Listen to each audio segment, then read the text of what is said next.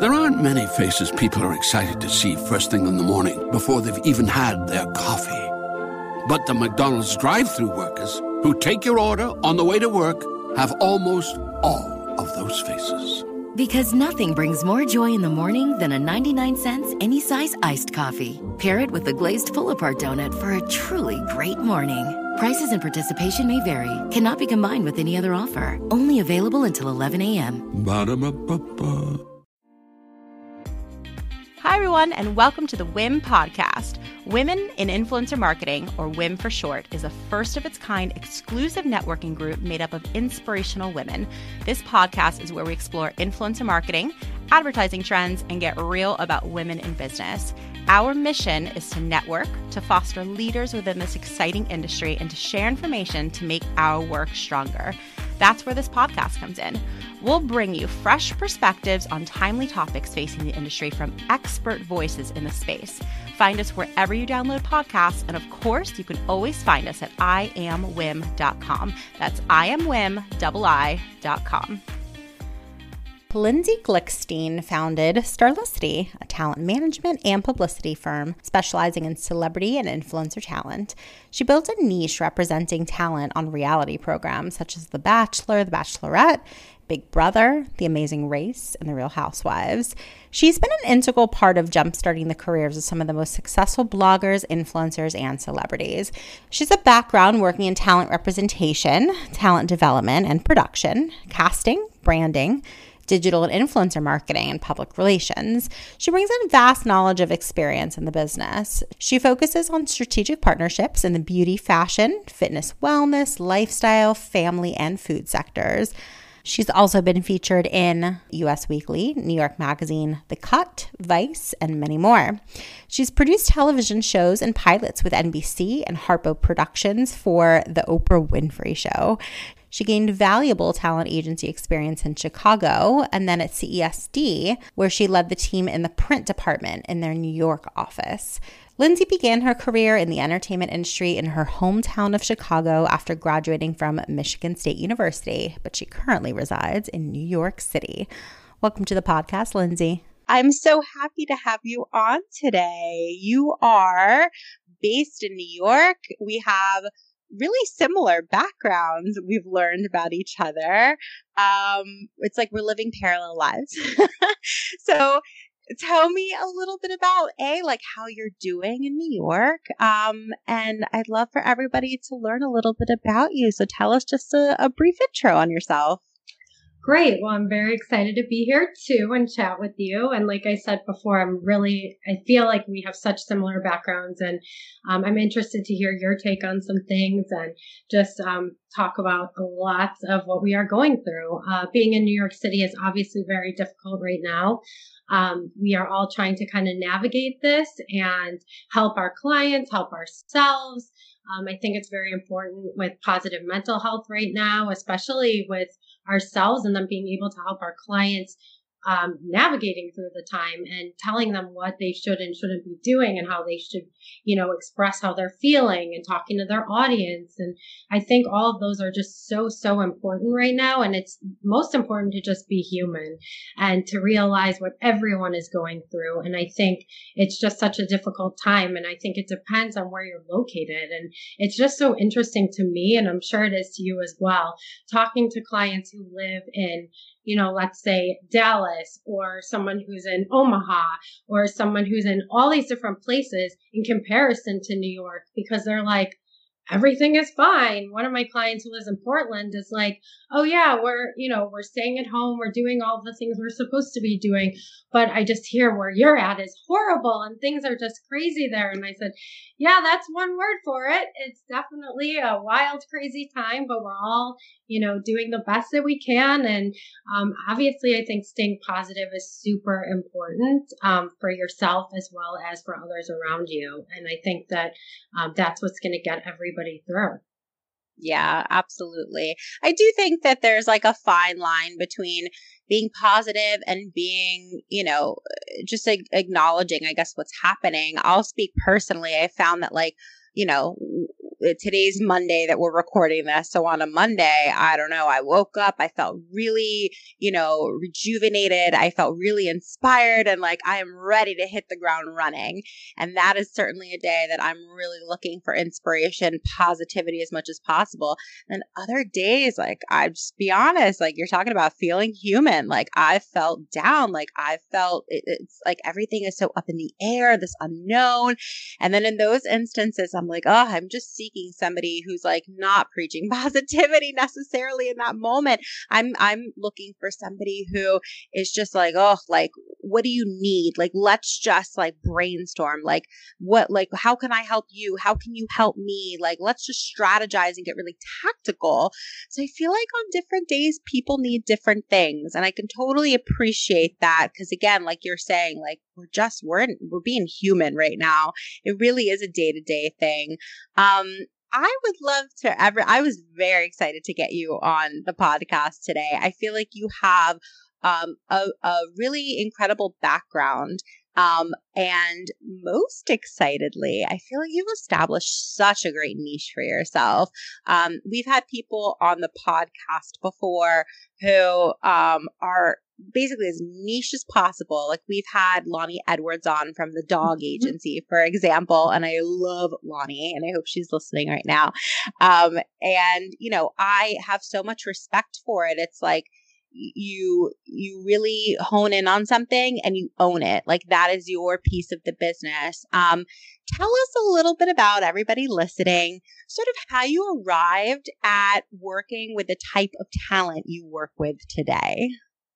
Okay, well, that is an interesting question because I kind of developed this niche because when I was an agent in Chicago, the agency allowed me to be extremely entrepreneurial and start my own division. And when I started the division there, I was an on-camera agent. So I was working with the commercial actors and the film actors and the television actors and theater and all of that. And so while I was doing that, I also had this inkling and kind of this foresight to start a division that was hosting, which was already obviously out there. But it was more niche, as you're saying. And a lot of reality TV shows were very popular at the time and just kind of not starting up, but really getting their traction going. And so I started to see that people in Chicago, they were getting a lot of talent out of Chicago. And I'm sure if you're familiar, just through being in an agency, you know that there's a lot of talent that comes out of Chicago that's comedic and a lot of talent with specific expertise and a lot of models and a lot of, film actors, commercial actors, etc. So with all of that, I developed a division that had all of these things. So basically, it was what influencers are now. And what it was people that were like fashion experts and, home improvement and design experts, more of DIY. I had entrepreneurs that were nightclub owners and restaurateurs, and I had fitness experts, and I had chefs, and I had all of these categories that are now considered influencers. So who knew back then that this would now be what is one of our biggest trends in our business and what's taken over and what has built a business for myself.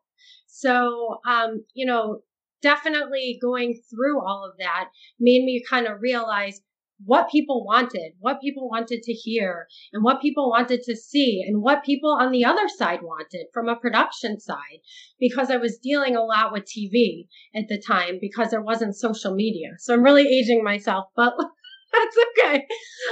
There wasn't social media. So we were kind of dealing with more so of, an HGTV show who needed a host or a host for a dating show, things like that. So with that is how I kind of developed what I have as far as that niche, because it was something that I always was interested in and felt like I had an eye for.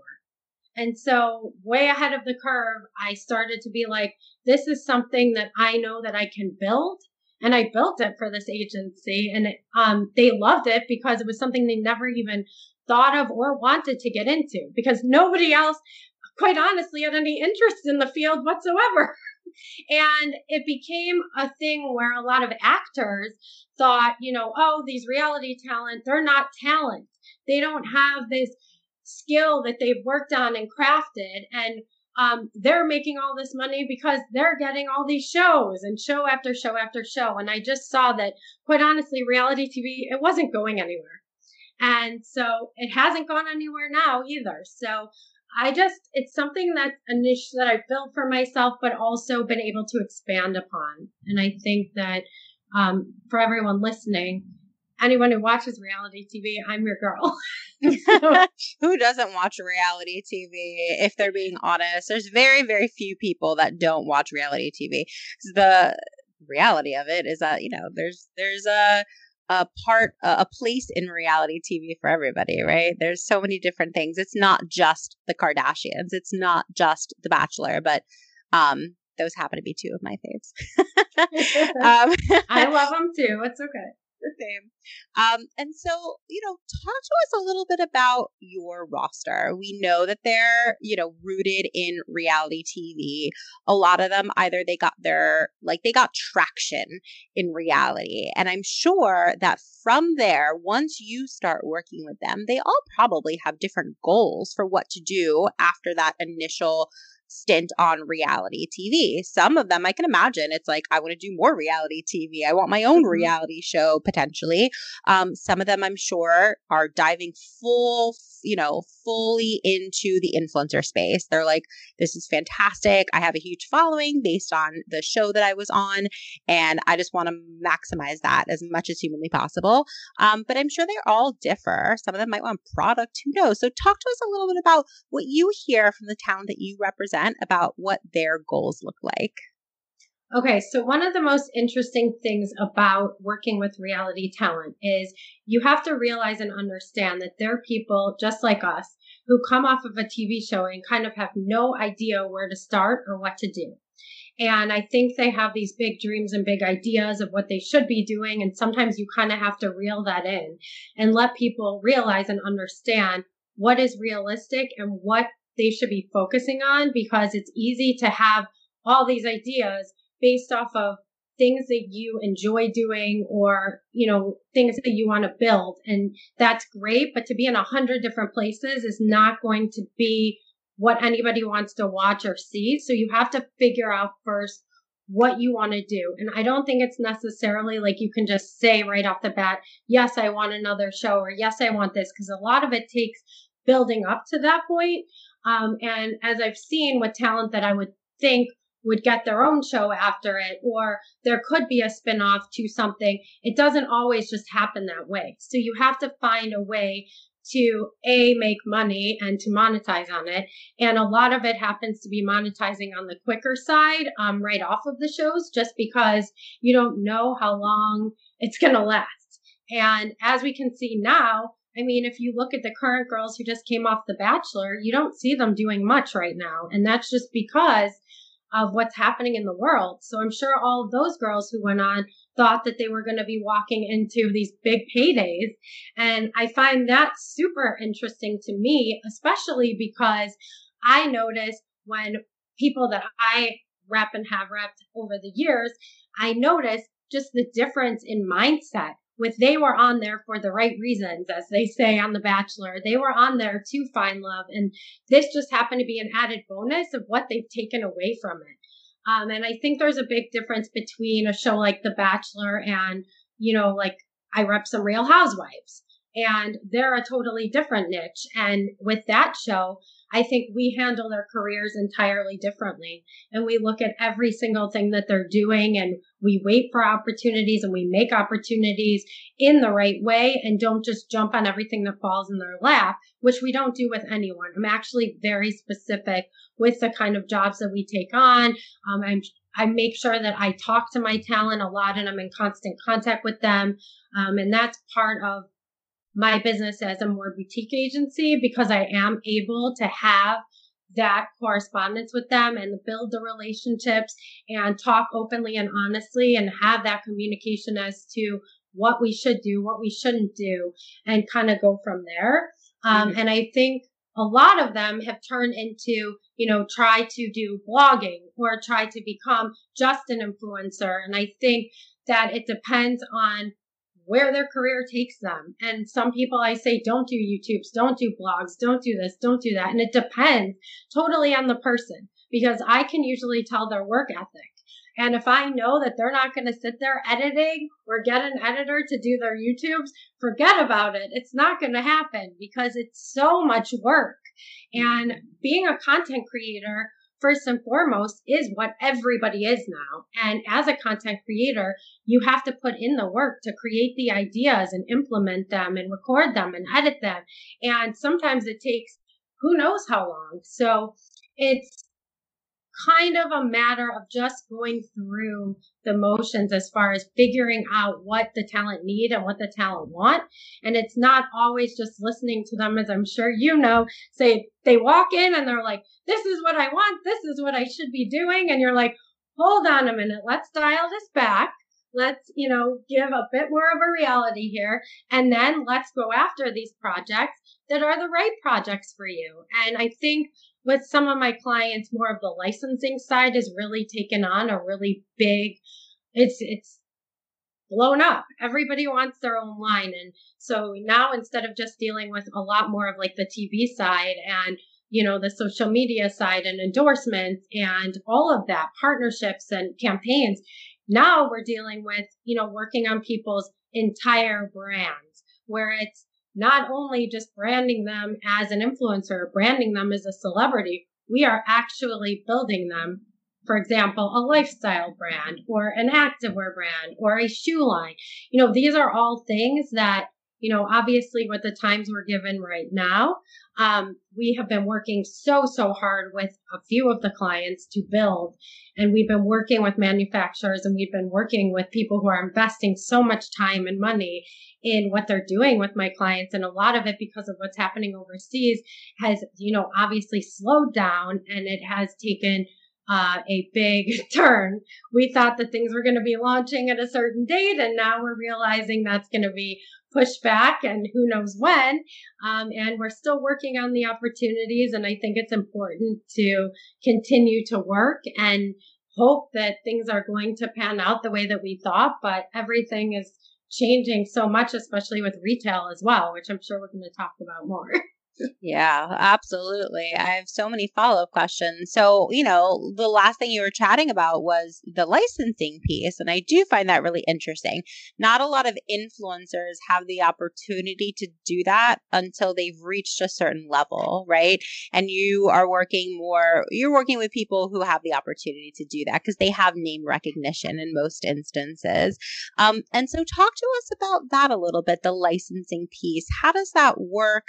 How, if you are an influencer or a celebrity and you're at the point that you can carry a product, what's the process look like? Okay, so I have actually partnered with someone out of LA who is somebody that I deeply respect and have had a long time trust-built relationship with. And obviously when you're partnering with people, it's very important to have that trust and loyalty, whether it be your client, whether it be someone on the other side. And so we have kind of built that over the years. And she was almost a mentor to me back when I was at the agencies in Chicago, and has been very instrumental in pushing me to go off on my own when I did, and said, you can do this. You have the tools, just take the leap, And so her and I have built a strong bond, and we decided that It can be dangerously easy to steal your identity during tax season because so much sensitive info is all together. Before we start the annual meeting of Sean's personal info, has anyone seen Social Security number? Not me. Nope. Nuh-uh. Oh, no. He's been stolen. LifeLock by Norton makes it easy to help protect yourself. If you become a victim, we'll work to fix it. No one can monitor all transactions, but you can save up to 25% off your first year at LifeLock.com/aware. Identity theft protection starts here. There aren't many faces people are excited to see first thing in the morning before they've even had their coffee. But the McDonald's drive-thru workers who take your order on the way to work have almost all of those faces. Because nothing brings more joy in the morning than a 99 cents any size iced coffee. Pair it with a glazed pull-apart donut for a truly great morning. Prices and participation may vary. Cannot be combined with any other offer. Only available until 11 a.m. Ba-da-ba-ba-ba. Big partnerships like this, like licensing deals and royalty-based and larger scale opportunities, she was going to be involved and work with my clients and me. And so we have built a division that handles a lot of licensing and royalty-based. And so that is something that is obviously a lot of people have been doing for a while, and we didn't want to just jump into it because you have to be very strategic in how you handle those opportunities, because everyone thinks that if you have a line, you're going to make money. So if you have your name on a label, you're making millions of dollars. Well, guess what? Newsflash, that's not the case. And so it's important to take each opportunity one by one and actually dissect every aspect of it, because you have to know what's happening on the retailer side, on the manufacturer side. There are so many details that you learn go into these things that, you know, sometimes it kills a deal. Sometimes the deal changes drastically just because of what they're offering and how you're able to negotiate and make things happen. But first and foremost, you're trying to get the talent not to be taken advantage of. And in a lot of cases with things that are happening, you notice that the opportunities are more so for ego, to get your name on something, and not necessarily for the back end of how much you're going to make on it. And so we're really good about working together to talk to the talent and make them fully understand the opportunities that we have sought out or have brought to them, and kind of talk about it as a team and figure out what we're going to do and how we're going to move forward. And so far, we've been pretty good about the opportunities that we have and are just trying to work through them and see what's going to happen with the times right now because of delays and things like that. But I think that's pretty much the best advice. It's just not to jump on those opportunities because you want your name on something. Because and so what's the most, like, what's the ideal situation from your perspective? Is it for like a straight up licensing deal where you're licensing your name and your likeness to somebody else's product, or is it creating your own? Okay, well, there's a bunch of different ways that you can do it. The other way is private labeling, and I'm sure you're familiar with that. And a lot of people will say, okay, I want a makeup line, but I can't get a manufacturer to invest in me to do this, or I can't get a big makeup line to collaborate with me. So I want a private label, which a lot of people do private label out there, and people don't know that that's what they're doing. But we as industry insiders do know that that's what's happening. And they're investing or getting investors. It depends on the person and how it works, but they're getting somebody on board and they're paying to have a line. And sometimes it works out to their benefit because they're making a lot of money on the back end because they've invested that money. But not everybody has that money up front to be able to do that.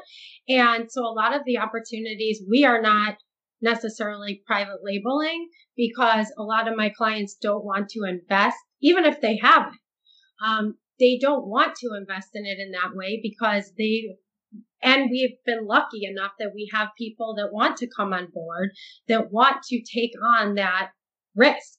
And they're willing, based on the talent that they have in front of them, that, you know, you've had countless in-person meetings where they've been able to actually connect with the talent. And I think that there's many instances where I would say a brand isn't going to invest in you because they have to like you as a person and you have to be likable and you have to be easy to work with. And I think it's the same thing from our side as well as the talent side. And you get that, I'm sure, because it's a long process. And it involves a lot of detail and it's a lot of teamwork from the sides of manufacturers and the people that you're working with on the other side, whether it be a whole team and marketing and this and that, or it's, you know, even just your team and talking to the talent. And so let's set expectations for someone listening, because I hear you say it takes a long time, and I've certainly experienced the same. What length of time should someone expect if they're, you know, going into having their own licensed product? Okay, we've been working on one that's potentially a year out, a year and a half at times. And you have to look at everything from publishing to manufacturing to when you look at the business of, let's say, clothing, you're looking so far out. People right now are not working on the upcoming summer season. The upcoming summer season has been done for over a year at this point. So people are always looking so far ahead. And that's why I think people are so trend focused on things like Fashion Week and following the trends that are upcoming, because that's exactly what they are. They're trend forecasting for, way ahead. And so let's dive a little bit deeper into your roster of clients. So, I know that you're working with people on different reality shows. Mm-hmm. If you could make a generalization, I don't know, are there any shows that have yielded more successful clients for you? Or is it just the personality types? Talk to me about who's been really successful for you to work with. Okay, well, I would definitely say the Bachelor franchise has had the most longevity, and I think that people are successful. However, I do see a shift in what's happening with that show, and I'm not sure if it is going to continue, because obviously the show is continuing because it has such high ratings. But I think that people are starting to notice as an audience that they're not as authentic and they're not there, quote unquote, as I say again, for the right reasons, as we all like to say. And I think people are really starting to get smart, and they know that everybody is pushing the same products. And I think that my most successful clients have been people that we have actually sat down and said, we're not just going to take on every opportunity that everyone else is doing, and really seek out opportunities that are different, so that when people look at my roster and see what I have built and see what I've done, they say, your clients are not doing the same thing that everyone from their franchises are doing, which is hard to say because there's certain people in the industry who just take on an entire roster, as I'm sure you are familiar, of Bachelor clients, and they are trying to get them work, but they're also taking on one job that then they put all 50 of them from the last 3 seasons on. And so it's like, it's just very different, and you have to handle each talent individually. And as I see it,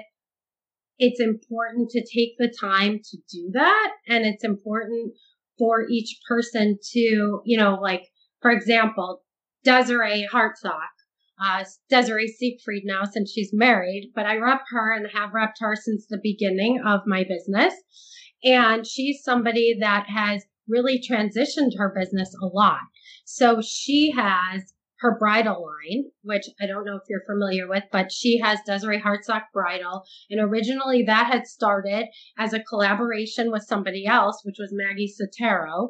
And so she was working with someone who was big in the bridal space to kind of develop her niche and figure it out and figure out what worked, what didn't work. And then she went off on her own. And I think that sometimes it's important to do collaborations and other things so that you are knowing what your audience wants and what people in the bridal space want. And she's somebody who had, people don't know. They think that she just wanted to do bridal and one day decided, I'm going to, be a bridal dress designer. No.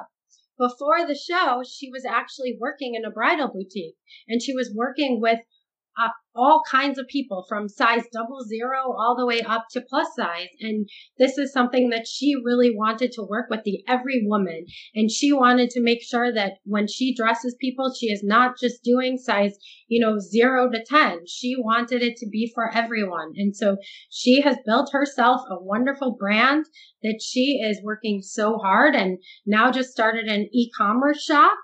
And she's been working tirelessly to make that happen. And luckily it launched right in the middle of the quarantine, and people need it now. And she's like, who knew this timing that I've been working so hard on would turn into this? So I'm just so proud of her for everything that she's built.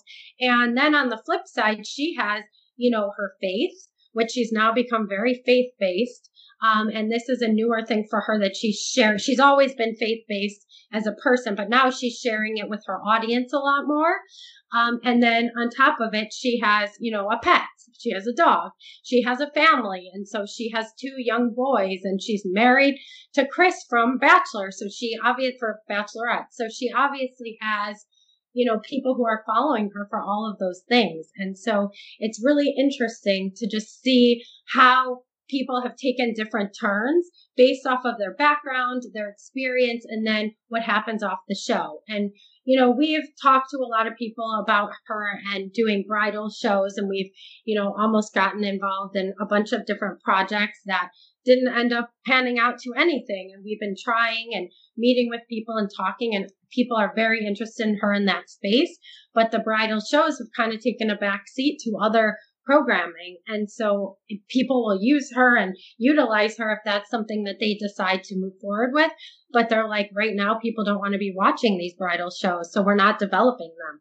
So there's different, obviously we've gotten her on TV in different ways. So since that, she's been on Marriage Boot Camp, and she's done other opportunities that have kept her in the spotlight. But she's primarily very focused on family, faith, and her bridal gowns. So so that's somebody that I feel like has really transitioned from the show to be who she is. Another one is my Real Housewife, Stephanie Holman. And I rep a couple girls on the Dallas franchise. And Stephanie has really taken the time to not be somebody who's been pushing product from day one on the show. You see people who have been on the show for years on all of the franchises in Real Housewives. And so we are really ready to leap.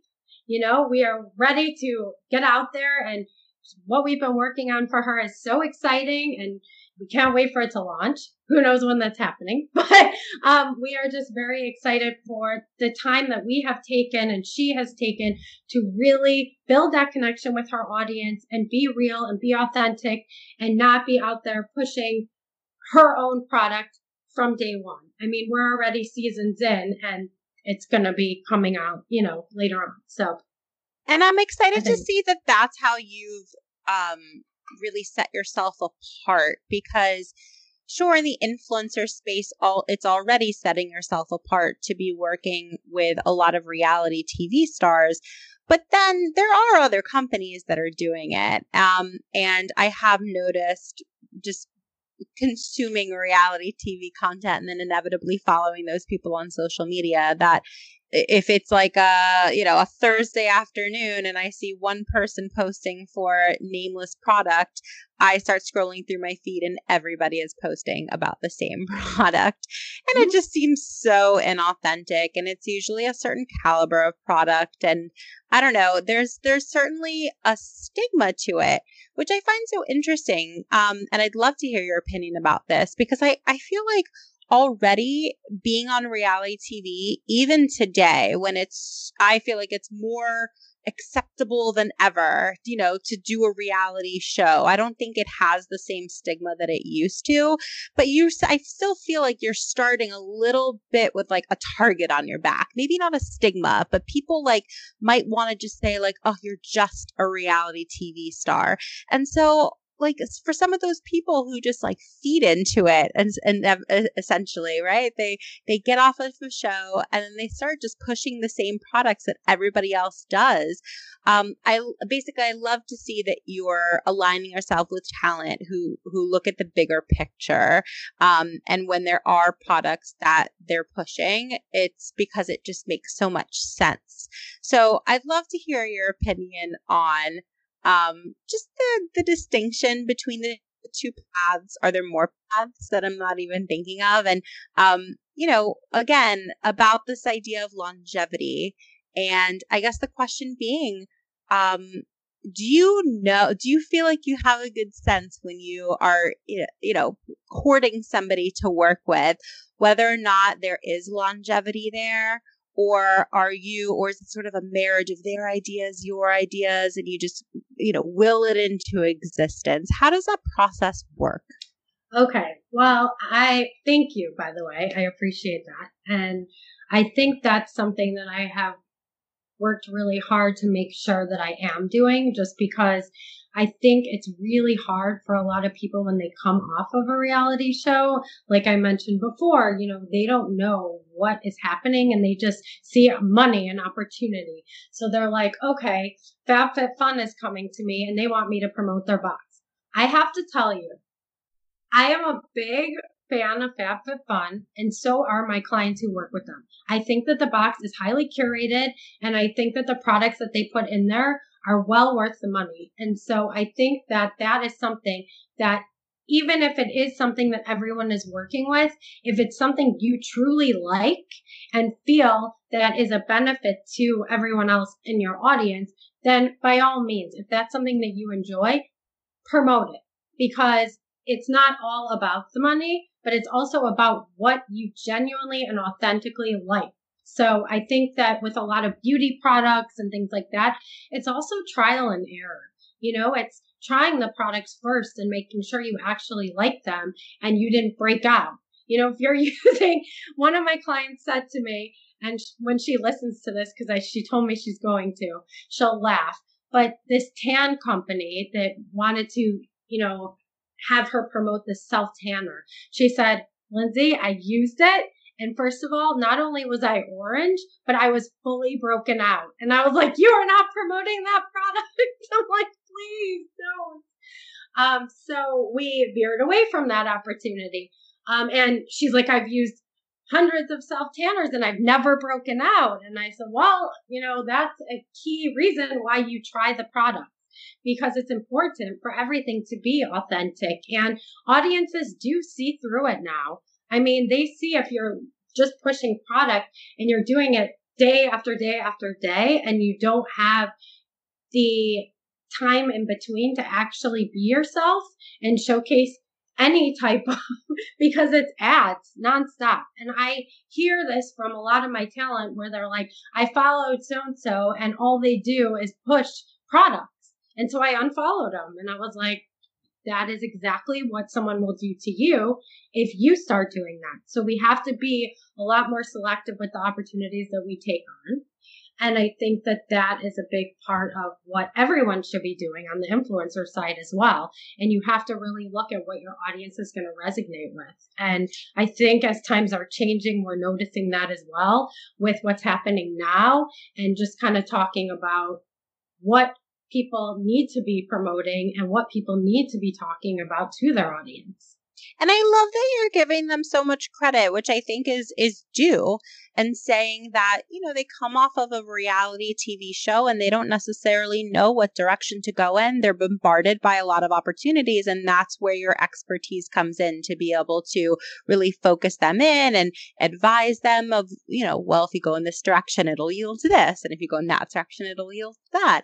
So if they do, we're connected because a lot of these people are going the influencer route, and inevitably, they have a high following on social media. And so it would be a little silly to pass up all opportunities, right? And those tend to be the most lucrative opportunities. So a lot of them tend to go into the influencing route, and they're going to either promote their own product or promote other people's products, or a combination of both, right? So once they're doing that, is there, I've personally witnessed where there's this hybrid of influencer / reality TV personality that is sort of looked at differently when promoting product. When bloggers strictly There aren't many faces people are excited to see first thing in the morning before they've even had their coffee. But the McDonald's drive-thru workers who take your order on the way to work have almost all of those faces. Because nothing brings more joy in the morning than a 99-cent any-size iced coffee. Pair it with a glazed pull-apart donut for a truly great morning. Prices and participation may vary. Cannot be combined with any other offer. Only available until 11 a.m. Ba-da-ba-ba-ba. Bloggers promote product, they're very rarely criticized by their audience because that's sort of become their job, and people are very used to them just promoting products and putting sponsored content up, et cetera, et cetera. But I have seen that if there is like the tiniest little misstep from a reality TV star or more traditional celebrity promoting product, like the comments go wild. And I feel like you have to be way more careful. Has that been your experience? First is my first question.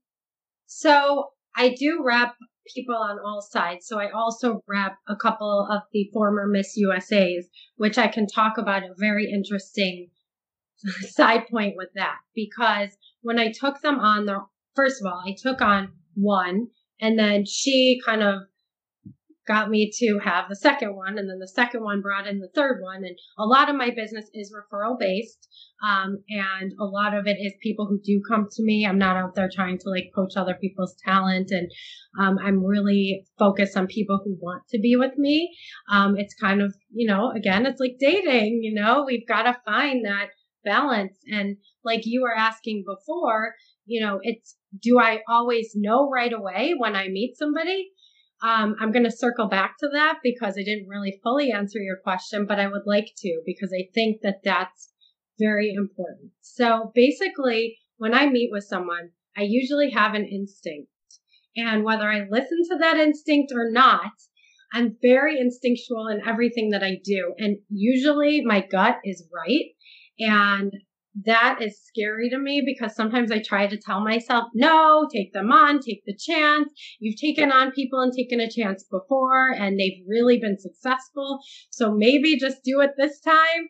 And I have done that. And there's been times where it didn't work out and all of my instincts came to fruition where they were just absolute nightmares to deal with. And they just didn't listen and they didn't want your feedback. And I want to work with people who trust me and believe in what I've built and believe in my experience. And I try to be extremely humble with all of it and not, be out there and saying certain things about myself and about what I have done. And when I am in front of somebody, I do answer their questions in that way, but I'm not out there just like pitching myself. And I don't have a room of people who are clapping when you walk in the door just to, get you excited and do all of the things. And while that's great for some people, other people want a more one-on-one connection and a smaller team of people that they can work with. And I think that it just kind of depends what it is that you're looking for on the other side, because sometimes bigger isn't always better. And I think that it just depends on your ultimate goals and also being very open to talking about your goals with me or whoever's representing you, because that's important. If I don't know that you want to write a book, then how am I going to go out there and just pursue book opportunities for you if I have no idea that that's something that you're interested in?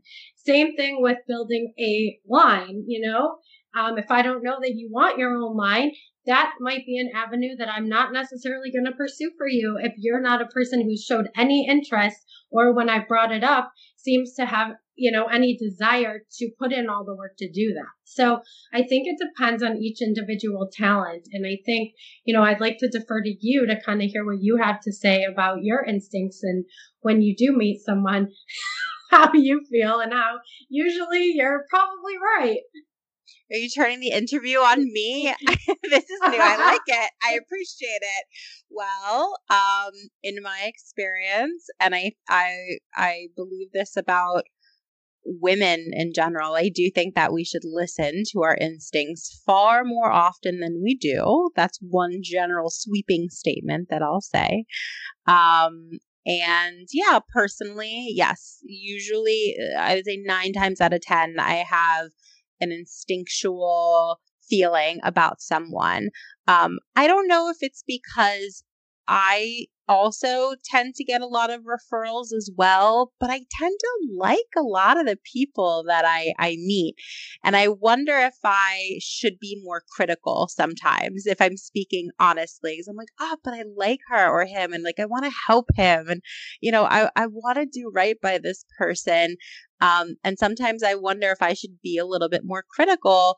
But the least often is when I'm just like, oh, that is not the type of person that is a good fit. And those times I listen to my gut all the time. And, I guess if you represent talent long enough, you just sort of, it's just red flags. Like you've worked with those types of people before. You've just experienced all the things that are all the negative sides of representing talent. And I've said also before, I believe on this podcast too, that, you know, some of the best decisions that I've made in business are when I've fired, you know, clients of mine. I've never regretted when I've fired a client before, and a client in our world being in, you know, the talent. Yes. Yes. And sometimes I also feel that a working relationship with a talent in some instances has a certain length of time, where it could be fantastic for like a year or two, and then something sort of shifts and changes, and it may not be the best fit anymore. People's lives change, people's, you know, circles change. But I agree with you as far as when I've had to release clients who, you know,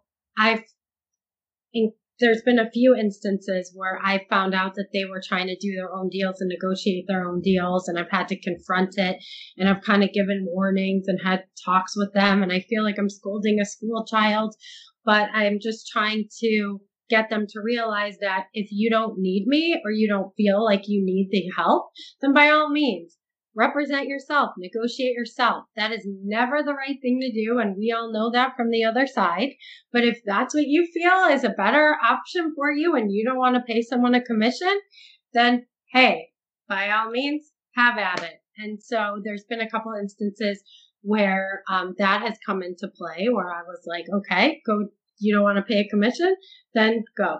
And aside from that, there have been other like more, you know, it's a lot of dealing with personalities, and our job is managing all kinds of different personalities and kind of figuring out how to handle. I mean, at times we're a therapist, and at times we're like a mother, and we play all these different roles. And I think that's important. But one thing that I've learned is, you know, while we have these close relationships with our clients, it's also a business.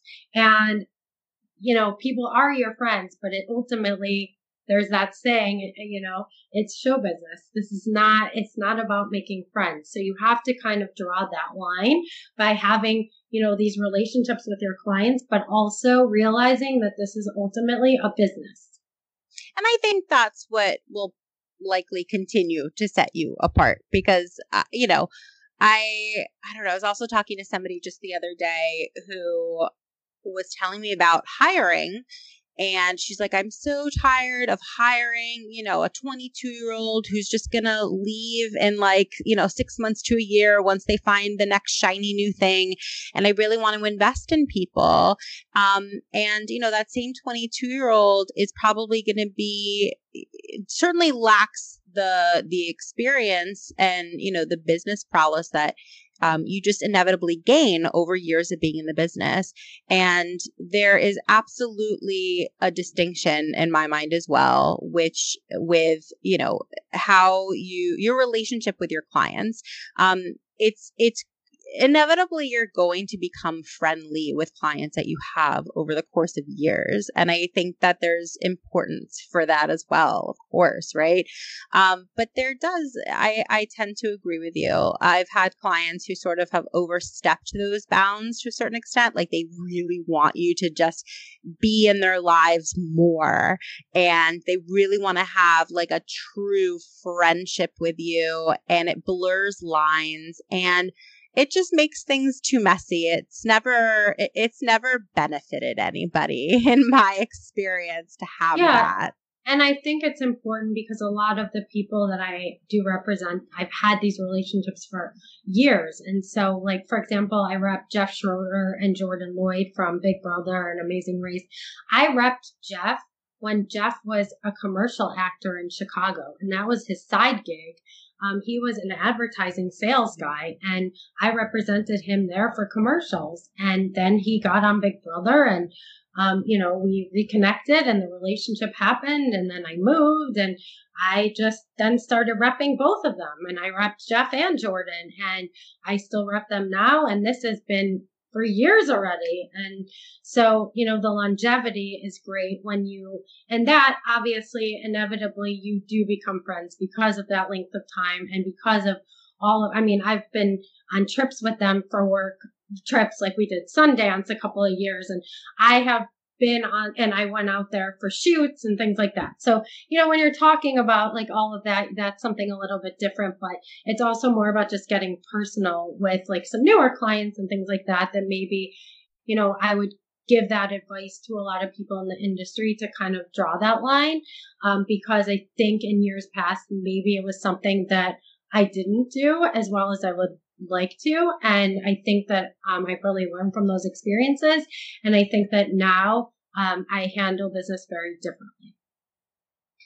And so, and I love that you're acknowledging that like over the years you've just learned, you've learned from experience. It's trial and error in your own career as a businesswoman and having your own business. I would ask you, how do you deal with the ebbs and flows of a talent's career? Because when you align with a talent, I'm sure maybe sometimes it's right after they've gotten off of a show, and so maybe they're at the peak, or idealistically they would peak later once you've worked with them, right? But they're definitely on a high, and then in some instances, I'm sure it was just referrals, and maybe they're at a low when they really need somebody in their corner. So how do you sort of deal with the inevitable ebbs and flows of a talent's career? I think dealing with ebbs and flows is just the nature of the business. And on our side, we realize that is what's going to happen. And not everybody is just going to, be on this continual upswing. And there is going to be some stagnant times, or times where people are sitting there wondering what they need to do. And I think that the lulls in your career are the times that you really need to strategize. Like right now, for example, some people need to take a step back and really strategize what they need to be doing and really focus. And I think it's important because when there are those ebbs and not the flows, you're kind of sitting there and you're like, why are we not consistently on this upswing? And there's a way to do that, but there's, and sometimes on our side, we sit there and we tell them, we say to the talent, like, this is what you need to do. And it's frustrating to be sitting in our chair because we're like, we know that if you listen to all of the things that we're saying as, the experts and people who have experience, and we know that you will be successful. But if you don't take the time, it's not all about us as a manager. I think it's very important that you do your homework on your side and as a talent and influencer what you need to be doing. And it's a matter of creating your content and, kind of doing your research in the industry, polling your audience, talking to your audience, staying connected with your audience. Those are so important in what you do as an influencer, that if you're not doing any of those things, then your following, whether how large it is, no matter how large and high your engagement is, it really doesn't matter if you're not being real and connecting with your audience. And I think that during this time and during the quarantine, I've really taken time to talk to clients about what they need to be doing, what they shouldn't be doing, staying connected with doing lives. And the only way I want you doing lives is if they are something that is going to give something back to the community. So for example, 2 of my Real Housewives, one of them had mental health struggles. And so I've said to her, a lot of your audience connects with you because of the struggles that you have had. And I said, and so I really want you to stay connected to them during this time. So if they need to talk or they want an ear, they have it in you, and you are there for them because you have built that personal connection with them. So go on a live and talk about what you're feeling, talk about what they're feeling, let them ask you questions, and go from there, because I think it's just important right now, first and foremost, to stay connected. And we all are connecting with people, that maybe we've never connected with before, and I think it's great to do that during these times because there is a way to learn and to be on that upswing if you figure out and you strategize ahead of time what you're going to do and what you're going to do when we come out of this. So then you're roaring to go. And I think that that's the best advice that I can give to influencers. I love that. And people who are represented by you are so lucky to have you in their corner if they're here, especially because they're hearing advice like that. Because it's inevitable that during quiet moments and quiet times in their careers that they're going to get a little anxious. And it's really important to have someone like you in their corner to just remind them that it's an opportunity, actually. It's not a bad thing. It's an opportunity to really dive in and take a closer look when, during the holidays, you can't even keep your head above water to be able to breathe. And you wish you had those moments to really do a deep dive analysis of like, who is your audience? It's always changing. So, are there any differences? The platforms are always changing. Am I utilizing every single part of each platform to its fullest extent? Is my business running as optimized as it should be right now? And those are during the quiet times, those are far and few between. Mm-hmm. And so it's such an opportunity to just do an analysis. And any business, all successful businesses do those things. And I think that it's so important to remember whether you're a solopreneur as an influencer or you're a solo or small businesspreneur as, as a representative or a PR firm or whatever the size of your business, treat it as if you are Macy's. Treat it as if you are the size of, Walmart, fill in the blank of, these huge corporations that they are successful because they do all of these things. And so I would love to hear from you. I know people listening would love to hear from you. A little bit about your decision to transition from working for other people to working for yourself. And a little bit about just your business journey and things you've learned along the way. Okay. So from my background of basically starting out, and working in production and doing a ton on the TV side. And I kind of had done everything that I could do in Chicago when it came to TV. I was working on shows at NBC and for Jerry Springer and for some of their pilots that came up. And then I was working freelancing at Harpo on some of their bigger shows when those would come through. And then I worked at a local network where I was actually producing some of their bigger programming. And so, a lot of these opportunities that I've had have just kind of made me realize the parts of the industry that I wanted to, well, first of all, what my strengths were, and also what I can focus more on, because I actually started this business acting. And so I went to college originally auditioning at all the universities to do theater. And the funniest thing about me is that I love musical theater. And anyone who knows me knows how much I love to go to Broadway and all of the things. But I could not sing or carry a tune at all. So I couldn't do musical theater. And my interest level was not in the actual craft of like taking the Shakespeare classes and taking the Stanislavski method and all of these, classes that you have to take. So I started out and I auditioned and I got in and I figured out where I wanted to go, which I went to Michigan State, and I ended up changing my major to communications and PR because I realized that without being able to sing, I wasn't going to be doing musical theater. And I had to figure out what was the best avenue for me to take career-wise and follow a path. And I think my path is very untraditional in a sense of, I worked in production, then I worked in casting. I was casting for commercials and then some reality TV. And then I was at the agency world, and the agency world happened because of casting. And all of these opportunities have kind of piggybacked off each other. So once I was able to get in there, which takes a lot of pounding the pavement and trying to figure out how to make the opportunities. And being in Chicago when I was there, it wasn't the easiest place to just break in. Once you're in and you get that opportunity, you're in. But it takes a lot of hard work. And I always use the phrase, luck is what happens when preparation meets opportunity. And I really strongly believe in that because I did get lucky with some of the opportunities that were presented of people that I met and networked and was able to get, but it only happened because of all the work that I had put in before that. And I was never handed anything and always have had to work and struggle and try to make it happen in the industry. And no one was ever just like, here's a job. I really had to prove myself in order to be able to get every single job that I've ever had. So after I started working in the agency world, I worked at one agency that I was doing everything.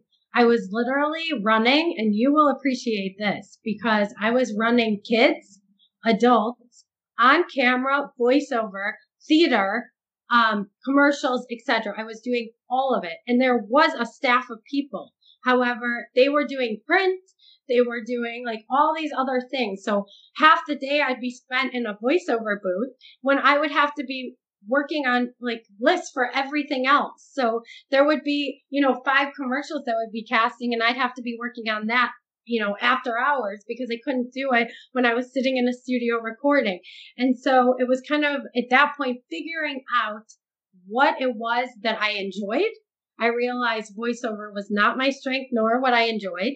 And I also realized the same thing with the print side. And so I just realized how the industry has shifted, and it's moving with the times and shifting with it.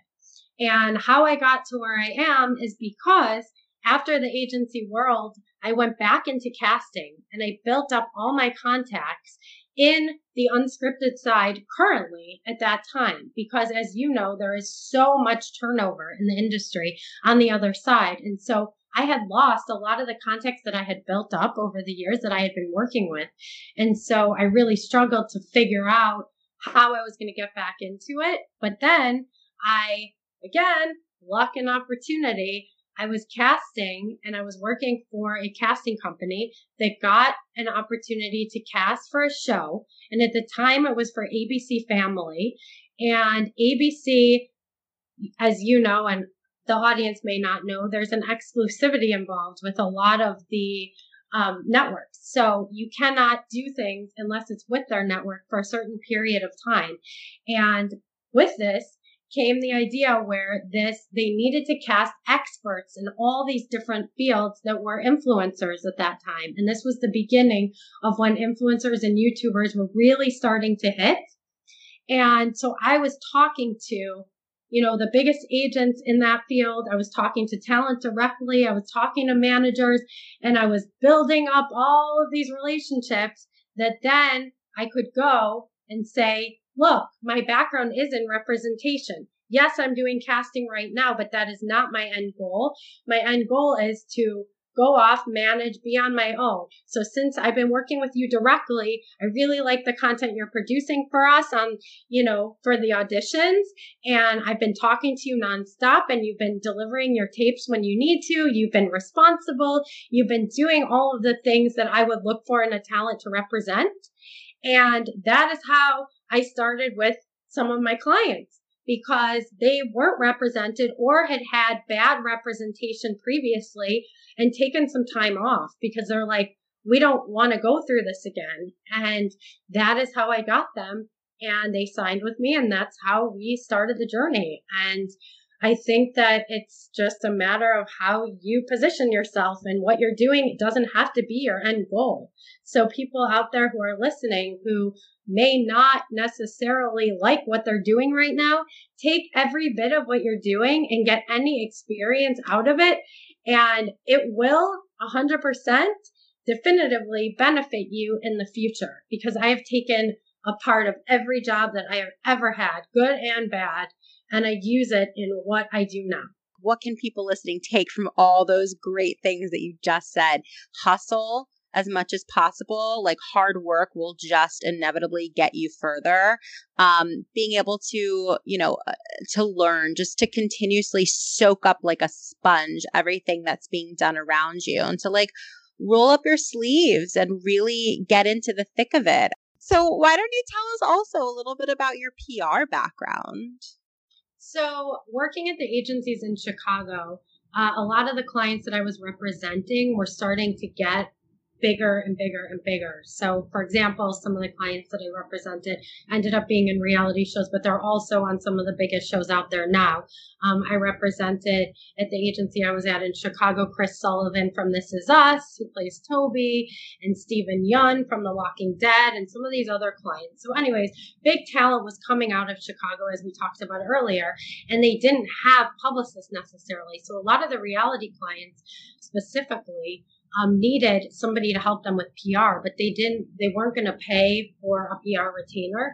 So in-house, I kind of took that on and built the relationships with media and press to be able to do this and have those contacts now that I am able to pull and know how to write a press release and how to contact media if we need to talk about something or get a message out there. And I think that's a really important part of my background because that gives me the 360 of what a lot of people in the industry maybe don't have. So that is an added service to what I do. And so I don't necessarily take on people just for PR. That is an added service to the management that I offer just because it's something that I have the background. I have these relationships and I think it's beneficial to the talent because I know how to navigate a lot of the situations they're going through, especially because you asked earlier about what happens after they get off shows. Sometimes things go completely awry. And I've been in situations where people were supposed to have a show after it and they got pulled and they'd already started shooting. And I had to come right in there and get that PR going and strategize how to get it out there and get their message out there because nobody else is going to allow them to have a voice. So that is something that I feel like I offer that is a benefit to the town. We ask this of everybody who comes on the show, and I'm really looking forward to hearing what you have to say. What would you have told your younger self that would have given you a professional or a personal advantage today?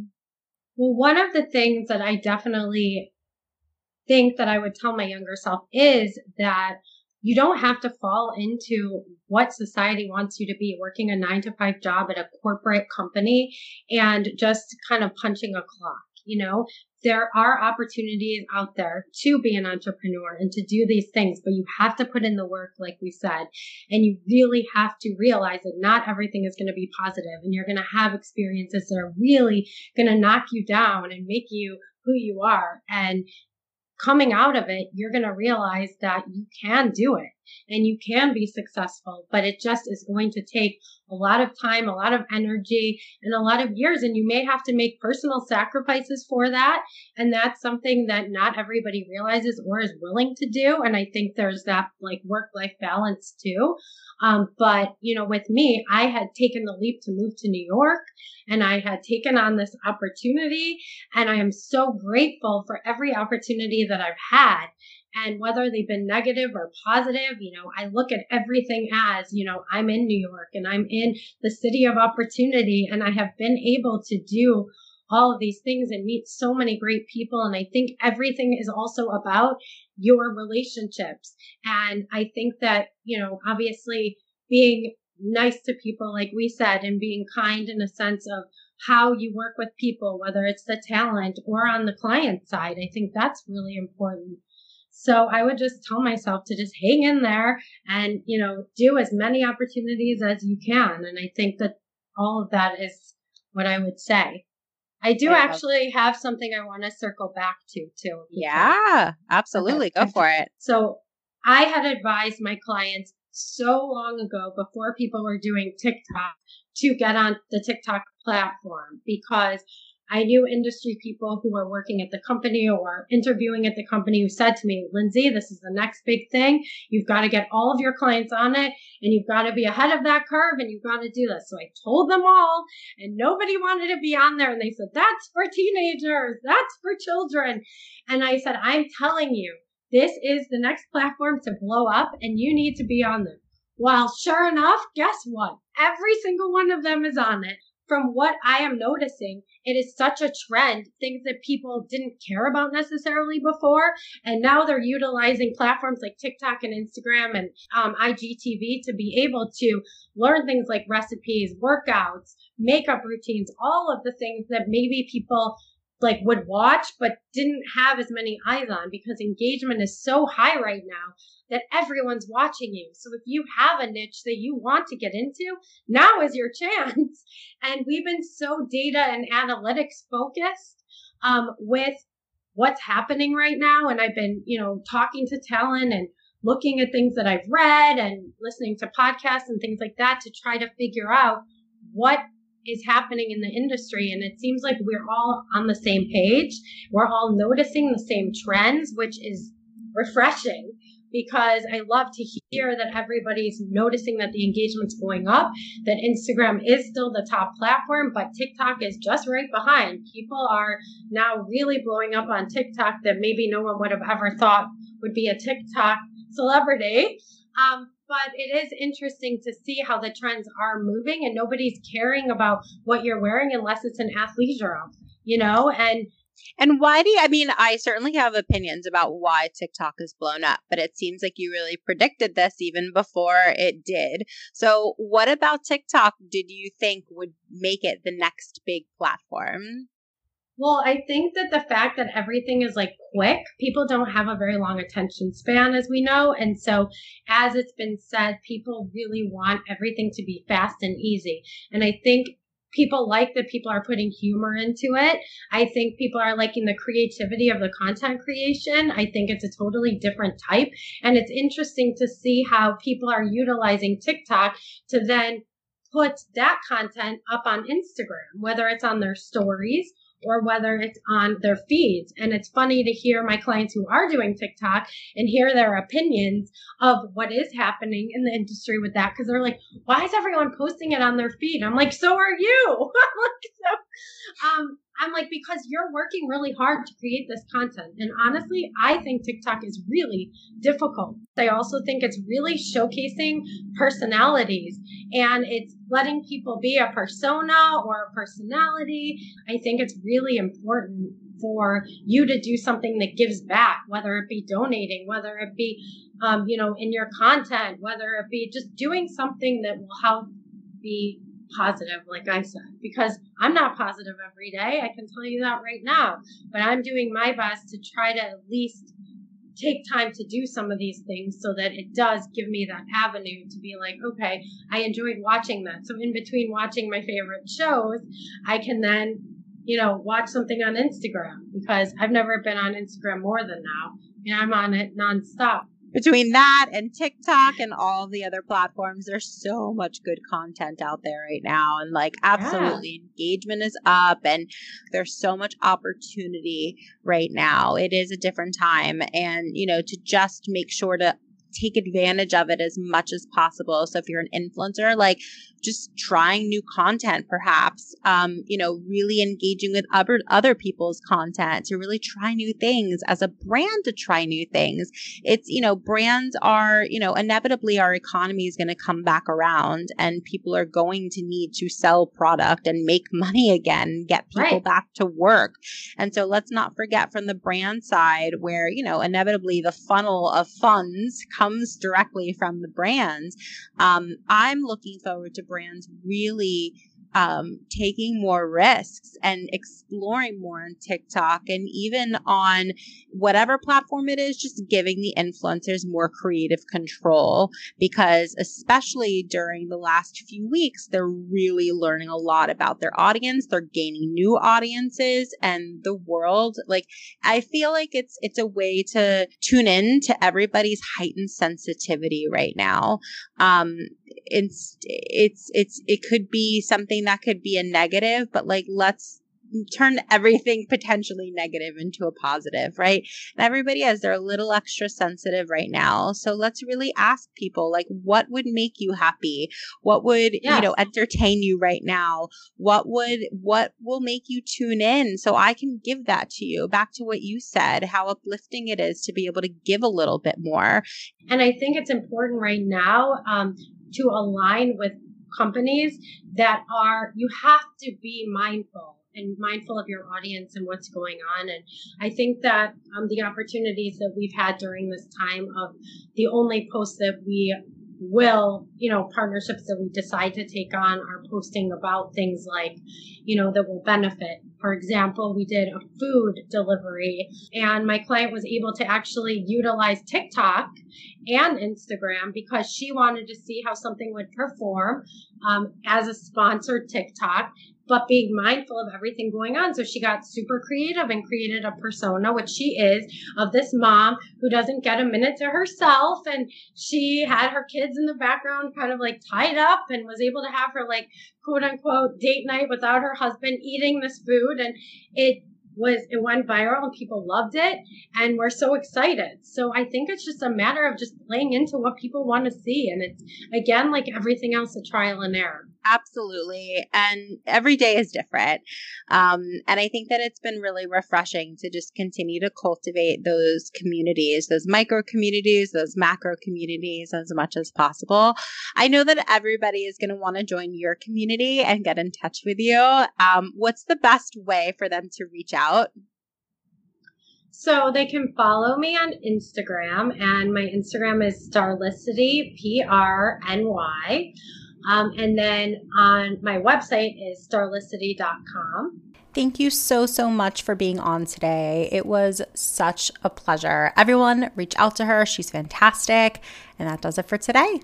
Thank you everyone so much for listening. If you liked what you heard today, don't forget to subscribe and share this podcast. We love comments, so comment on this podcast and we may shout you out on our next episode. Join us next time, and thanks for tuning in. Thanks for listening. Tune in next week. Charles didn't have just any coronary artery disease. He had Charles's coronary artery disease. Michelle didn't have just any heart attack. She had Michelle's heart attack. At VCU Health Poly Heart Center, we know every heart is unique. And as Virginia's only nationally ranked heart program, we'll keep them beating healthy and strong. VCU Health Poly Heart Center. Learn more at vcuhealth.org/heart.